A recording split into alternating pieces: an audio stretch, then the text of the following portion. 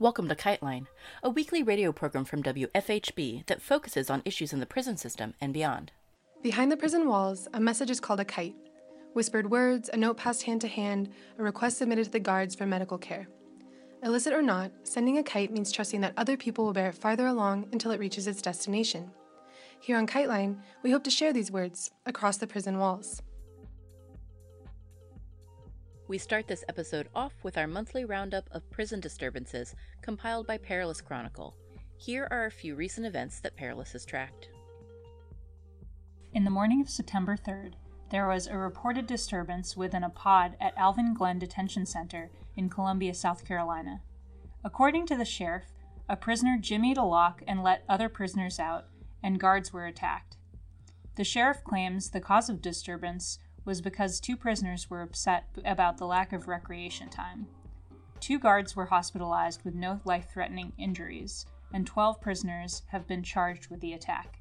The sheriff also claimed that no force was used in response. On September 7th, a disturbance was reported at Baxter County Detention Center in Mountain Home, Arkansas. Allegedly, the disturbance started because a prisoner complained about being given funky-tasting vegetables. Other prisoners in 2 pods joined in the complaint and started throwing water under the doors of their cells. Both pods were flooded during the event, and the water supply was shut off. According to KTLO, a less-than-lethal shotgun was used during the disturbance by a deputy, and prisoners were handcuffed. No injuries were reported. On Monday, September 13th, a hunger strike began at Glades County Detention Center in Moore Haven, Florida, a facility that is under federal contract with ICE to detain immigrants. About 100 are participating in the hunger strike. According to Mike Ludwig of Truth Out, the strike is in regards to long-standing human rights abuses at the facility, such as medical neglect during COVID-19, and several members of Congress have, quote, called on federal officials to halt transfers to the jail and shut it down. Freedom for Immigrants, a civil rights group, has more recently reported on September 20th that, according to newly obtained records, quote, officials at a federal immigration detention center in Glades County, Florida, routinely use toxic chemicals at highly dangerous levels, exposing immigrants held at the facility to severe health effects, including damage to reproductive health. Freedom for Immigrants has also publicized the demands of the hunger strikers: immediate release, no deportations, adequate medical and mental health care, COVID-19 precautions including masks and PPE, food, hot water, sanitary conditions, and access to phones. The group says that ICE is currently threatening to deport many of the strikers to Haiti, despite the fact that many, quote, organizers have no family or connections to Haiti, and have demanded the halting of deportations. The hunger strike is currently ongoing. On September 4th, detainees being held in Division 10 of Cook County Jail in Chicago started a hunger strike to call for protections from COVID-19.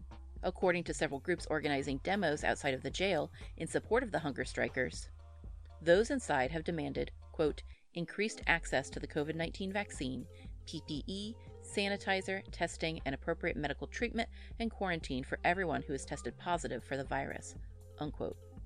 It's also been alleged that one of the hunger strikers, Thaddeus Goods, was found unconscious in his cell after a guard attack that required hospitalization. The strike ended on September 17th due to health concerns. On September 16th, a disturbance was reported at Southeastern Ohio Regional Jail in Nelsonville, Ohio. Significant damage was reported, including, quote, sprinkler heads, windows, sinks, fire probes, and more, unquote. Officials claim that a special response team was called in to negotiate with prisoners, but allegedly they could not talk to them. Tear gas and flashbangs were deployed, and officials reported no injuries. The cause of the disturbance is unknown. On September 17th, a disturbance occurred at Union County Jail in New Albany, Mississippi, when the sheriff reported that prisoners were, quote, agitated and defiant, end quote. Deputies and the New Albany Police Department responded to the disturbance, and the sheriff allegedly claimed that the prisoners backed down. The fire department was also called to assist in clearing pepper spray from the area if necessary, but the sheriff claims that no pepper spray was used and no injuries were reported. The cause of the disturbance is unknown, but the sheriff mentioned that a county employee was dismissed the day prior to the disturbance. On September 17th, 2 state prisoners escaped from a, quote, community service project in Sioux Falls, South Dakota. They allegedly took a car and, quote, drove off. They were both recaptured in Rapid City, South Dakota. On September 19, 4 detainees escaped from Pearl River County Jail in Poplarville, Mississippi. The Sheriff's Department reported that at 1 a.m. on Sunday the 19th, the prisoners, quote, used a small access point in a wall to get into a maintenance corridor, then climbed a piece of HVAC equipment, and then used a sheet to shimmy down the wall of the facility, end quote. All 4 prisoners were recaptured.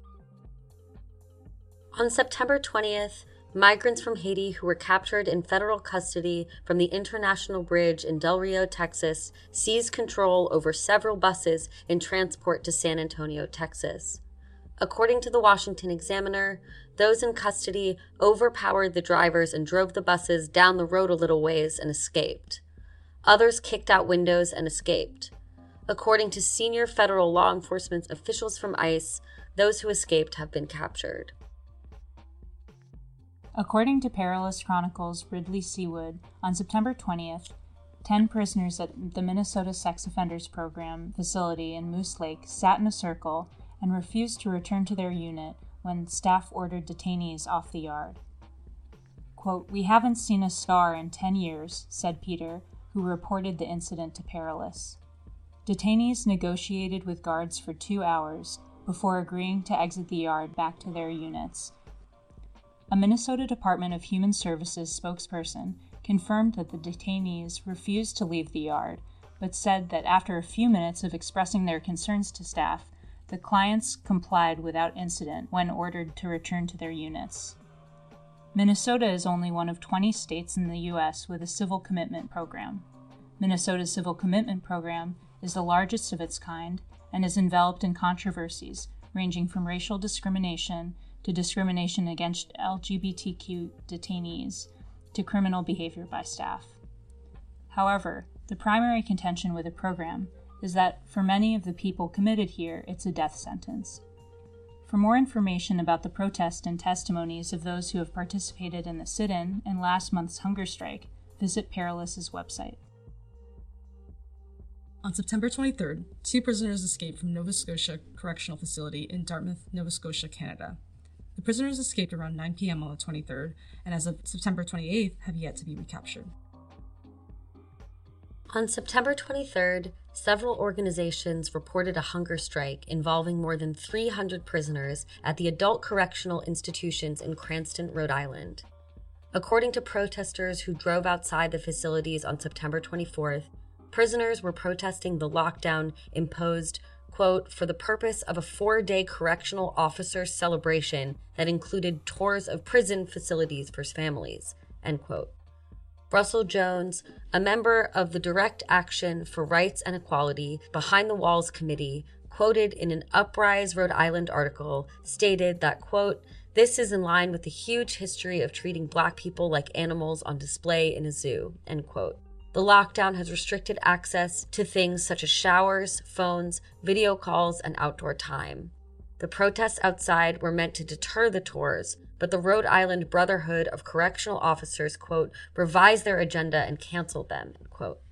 Prison officials have denied there was a hunger strike, but the Department of Corrections spokesperson, J.R. Ventura, said that prisoners are, quote, not being brought food, but consuming food they have saved, end quote, meaning they are refusing meals from the prison and eating off the commissary. DARE has countered these claims, stating that they have been in direct contact with people inside who have verified the hunger strike. On September 27th, 5 prisoners escaped from Avoyelles Parish Sheriff's Office, Marksville DC-1 jail facility in Marksville, Louisiana. According to a report by the Sheriff's Office, the prisoners repeatedly exerted weight on a sink in the dorm that led to it collapsing and the wall behind it being exposed. The prisoners then entered through the wall and accessed an exterior pipe chase, damaged and opened an exterior door wall, and exited the jail through a hole in a perimeter fence. As of September 29th, none of the prisoners have been recaptured. 2 women also escaped this facility in early July, but were quickly recaptured. In 2008, Monroe County moved to build a new expanded jail, framed as a justice campus, using humanitarian rhetoric. In response, a diverse group of local residents founded an organization called Decarcerate Monroe County, DMC. Judah Shept, who returns as our guest alongside Nicole Siegel, was an organizer in the successful DMC campaign to block jail expansion here, as well as a profound critic of what his book terms progressive punishment, in which humanist rationales are used to justify state violence and the expansion of caging. This discourse has reappeared locally, with Monroe County's renewed drive to build new jail facilities on alleged human rights grounds. It is also a strategic feature of many prison and policing projects across the country right now in the wake of last year's George Floyd uprising. This week, they continue to discuss the proposed jail expansion and the pros and cons of common alternatives to incarceration. They compare the jail expansion they fought 12 years ago to the jail expansion Monroe County now has on the table. They discuss various intercepts, moments that are supposed to come in between a person and their incarceration. Shept mentions what he sees as a better option, that a state that, quote, takes care of its own is itself an alternative to incarceration, that funding programs which help people well in advance of the many issues that lead them to prison or jail would make a big impact on the community. Here they are.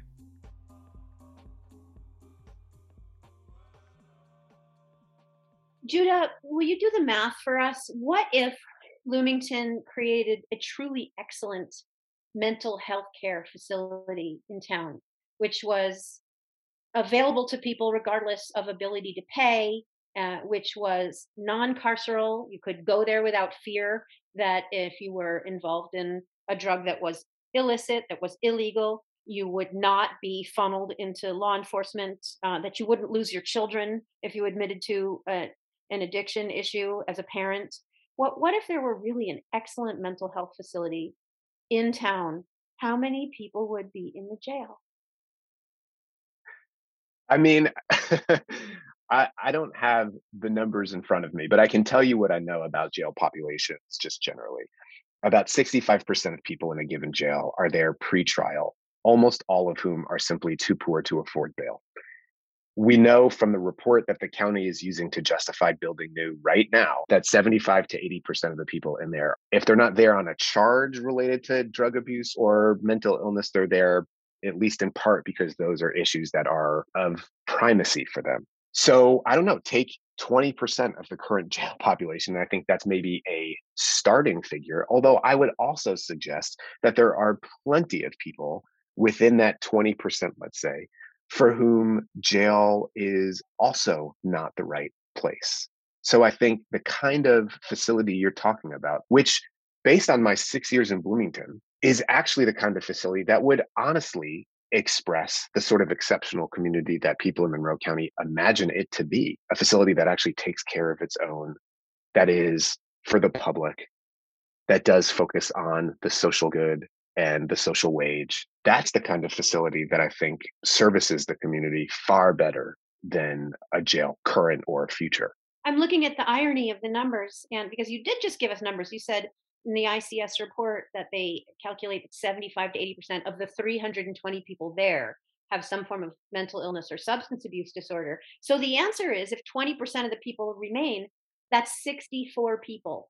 That's under the proposal that the 1978 study projected. What's fascinating is that that number is precisely the upper end of the continuum that consultant in 1977 had suggested. That's exactly right. That's what they suggested we would need. The upper end. And you're even pointing out that there are people within that number who would not need to be incarcerated if we looked at the question from other perspectives. That's right. I'm really opposed to, there's this set of terms that scholars of the carceral state use, which is the non-non-nons, the non-violent, non-sexual, non-serious.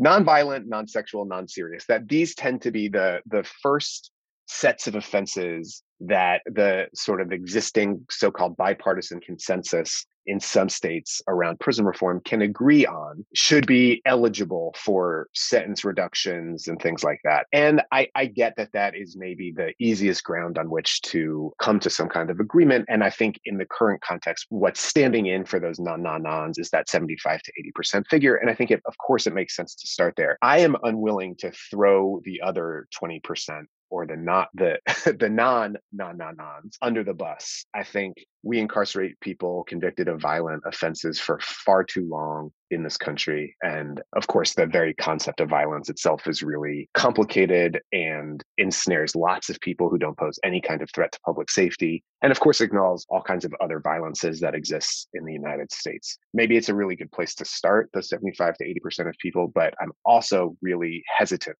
to say a jail for everybody else is acceptable.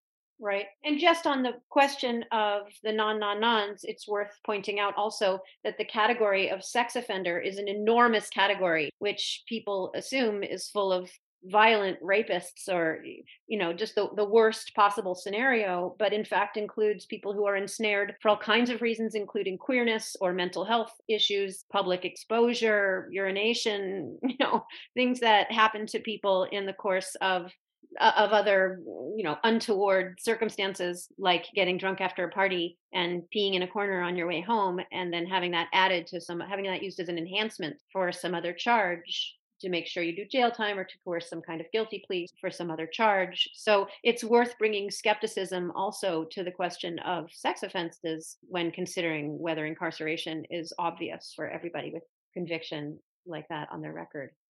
Absolutely true. So important to name.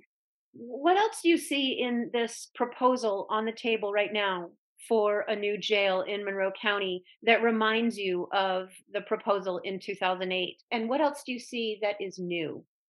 One element of it that you and I were talking about just before we got on air that I think is both reminiscent and new are the concepts. This is in, I'm not sure which report, I don't have it just up in front of me, but the concepts of these intercepts. So built into the proposal from one of the consultants is the very notion of sort of diversion, right? Of developing so-called alternatives, which is very reminiscent of elements of the proposal that we encountered in DMC 12 years ago, as people talked lots and lots about the importance of alternatives to incarceration and prosecutorial diversion programs and things like that. I think one element to this, of course, I wouldn't speak out against alternatives to incarceration. Of course, need those kinds of programs, but one element that was always foundational to the Justice Campus and which appears to be foundational within these series of intercepts is the idea that they are inherently connected to the existing or perhaps expanding carceral system. They, in fact, expand it, right? They make it into a sort of more capacious system. The alternatives wind up ensnaring more people. Often accompanying these kinds of alternatives are all kinds of demands or contingencies that could actually lead somebody back into being incarcerated. And so in some ways, it brings me back to the conversation about scales of the state and community and what sort of state we want. If you can think about Monroe County, again, as sort of a scale of the state over which your listening audience actually has a fair amount of say or control, right? You can actually create a fair amount of change at the level of your county. And so to me, it raises the question of, it's not that we don't want alternatives to incarceration. Of course we do. But it also, I think, suggests that we have to sort of really interrogate what an alternative to incarceration is. I think having all kinds of services available to people long before they might get arrested. And certainly after they get arrested, let me make that very clear, but also completely unrelated to the criminal justice apparatus, to me, is an alternative to incarceration. Funding the food banks and expanding them, and funding the shelters and expanding them, and decreasing the barriers at the shelters, and decriminalizing homelessness, decriminalizing substance possession and abuse. Those are all alternatives to incarceration, essentially building up at the scale of the county, the kind of state I think most people in Monroe County would actually like to see, a state that takes care of its own. That itself is an alternative to incarceration. So I think that element of the report is both important in the sense that we need to pay attention to what kinds of, writ more narrowly, what kinds of alternatives to incarceration are being proposed and evaluate those maybe on their own terms. But I think it's also really important to name that an alternative to incarceration does not, and in fact, maybe, should be really understood first as, much more literally, like something that is outside of the existing carceral system and which in fact can be funded in lieu of funding a jail. Yeah, let me read the part of the article in the B Square Beacon that summarizes the proposal from this consulting group, Inclusivity Strategic Consulting, because it's painfully apparent what you're saying. The report described intercept points for reducing the number of people who are jailed. And here are these intercept points. There are 5 of them, but there are 6 because the first one is intercept 0. Intercept 0 consists of community services and crisis services that are deployed to prevent someone from ever brushing up against law enforcement. So perhaps some of these community services are some of the things that you're talking about, Judah, but it seems to me that what this consultant is really envisioning are services that are deployed after the commission of a quote unquote crime, right? That it is something, some kind of crisis service could come into play after somebody has supposedly done something that offends the public and that could be charged, therefore, as a crime. And that's intercept 0. It doesn't even get to be counted somehow. And then here's the paragraph with the next 5. Intercept 1 is the diversion by law enforcement to treatment services without arrest or charge. But that is law enforcement assisted diversion, or LEAD, as people say. It is not community assisted diversion. It's already a contact with law enforcement. So it's That's within right. the existing carceral system. Intercept 2 is initial detention and initial court hearings, which allow diversion to community-based treatment. But that is also within the criminal justice system and already within the court. So the person's already developing a record and there are carceral consequences. Intercept 3 is the jail and court process that could allow diversion to community-based something. The noun is missing there. But could points, I think, even more strongly to the fact that people are already in a punitive carceral system by the time they get even to the possibility of what is supposedly an intercept. They haven't been intercepted. They've been integrated into the carceral system. Intercept 4 is re-entry into the community after jail. Oh, I think we've forgotten that means people went to jail, linking people in jail to treatment services. That's the logic of the justice campus, right? Quote unquote justice campus, that when people are in jail, when they are detained, they can get access to services, but only then. And Intercept 5 is community corrections, specialized community-based criminal justice supervision with added supports for people with mental illness.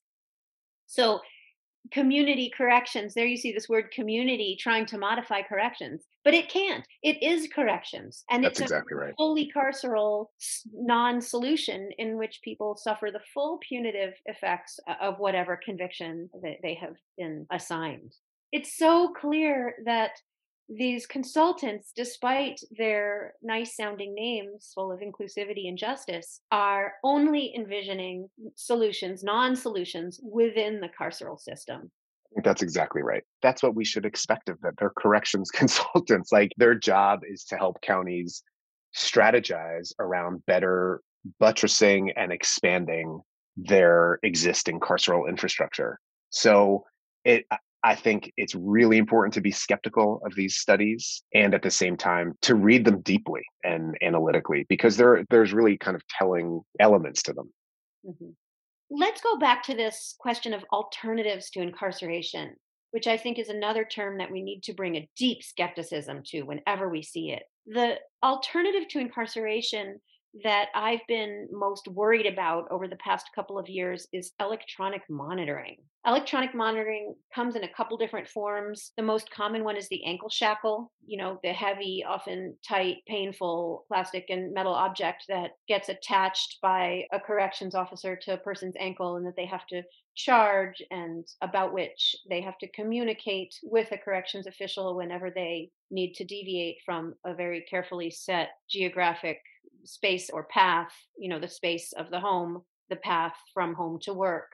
These devices are understood by lots of people as something much easier than prison. Oh, you just get to stay at home. But in fact, they have incredible costs, psychic costs. It's very stressful and difficult to manage them. Plain old financial costs are actually extremely expensive. They can only be managed by people who have lots of family or other support and who have good jobs and who have other people around them to take care of logistical issues, which you really cannot deal with when you are on an electronic monitor, like doing your laundry, getting your groceries done, picking your kids up from school, going to the pharmacy or doctor. Electronic monitoring is a non-alternative to incarceration. As James Kilgore, again, our colleague, our compañero in Illinois, has pointed out, they are not an alternative to incarceration. They are a form of incarceration. And I think that the more that people are entranced by technology, the more they're attracted, especially people who have no experience of electronic monitoring, the more they are attracted to these devices as alternatives. But they're one among many of these things that people envision as alternatives, that people imagine as alternatives, that are in fact growing the criminal punishment system.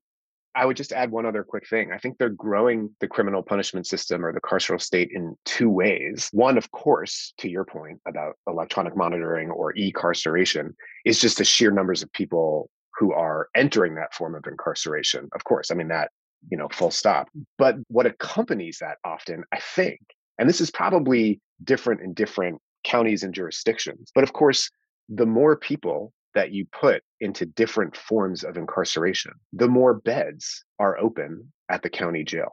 And so even as it's often sort of framed as an alternative to incarceration, really what it does is it puts increasing numbers of people into one form of incarceration, let's say electronic monitoring, although there are others, while ensuring that there are growing numbers of beds available at the county jail. So it is expanding carceral capacity. I mean, this is another way of making the point that you were making, but I think it's important to name that not only does it put more people into this other form of incarceration, it increases the number of beds. This is part of what we were so appalled by 12 years ago in Monroe County with the proposal to dramatically expand community corrections, which of course was done through invoking the importance of people getting out of jail during the day to work, maybe see their family, et cetera, and then going back to the jail to sleep. In the proposal for the Justice Campus, there was going to be this entirely new community corrections facility that would hold 100 people. Of course, alongside a jail that was going to be built with double the capacity. So again, you see, I mean, like right there's one great example of community corrections existing, of course, as an extension of incarceration, while also ensuring that there is increased carceral capacity in the jail itself. And of course, what the sort of point that's obvious to me, but maybe doesn't get said enough, and is in fact the argument we made back then, is if it is quote unquote safe enough for someone to be home, right? If a judge deems it safe enough for someone to be home with an ankle bracelet on, or it's safe enough for someone to be out in the community all day, why do they need to then go back to jail at night just to sleep in the case of community corrections? Why do they need to be confined to their home or confined to this very strict, number of places with an ankle shackle on? This has been KiteLine. After a brief hiatus, we're happy to report that our prisoner call-in phone line is back. Folks on the inside or their outside friends and supporters can call 765-343-6236 to record a message to be played on the air. Please share this number widely and we'll try to answer and air all messages possible. KiteLine is intended as a means of communication between people across prison walls. KiteLine, WFHB, or any affiliates airing this program are not responsible for the opinions expressed on the show. Thank you for listening.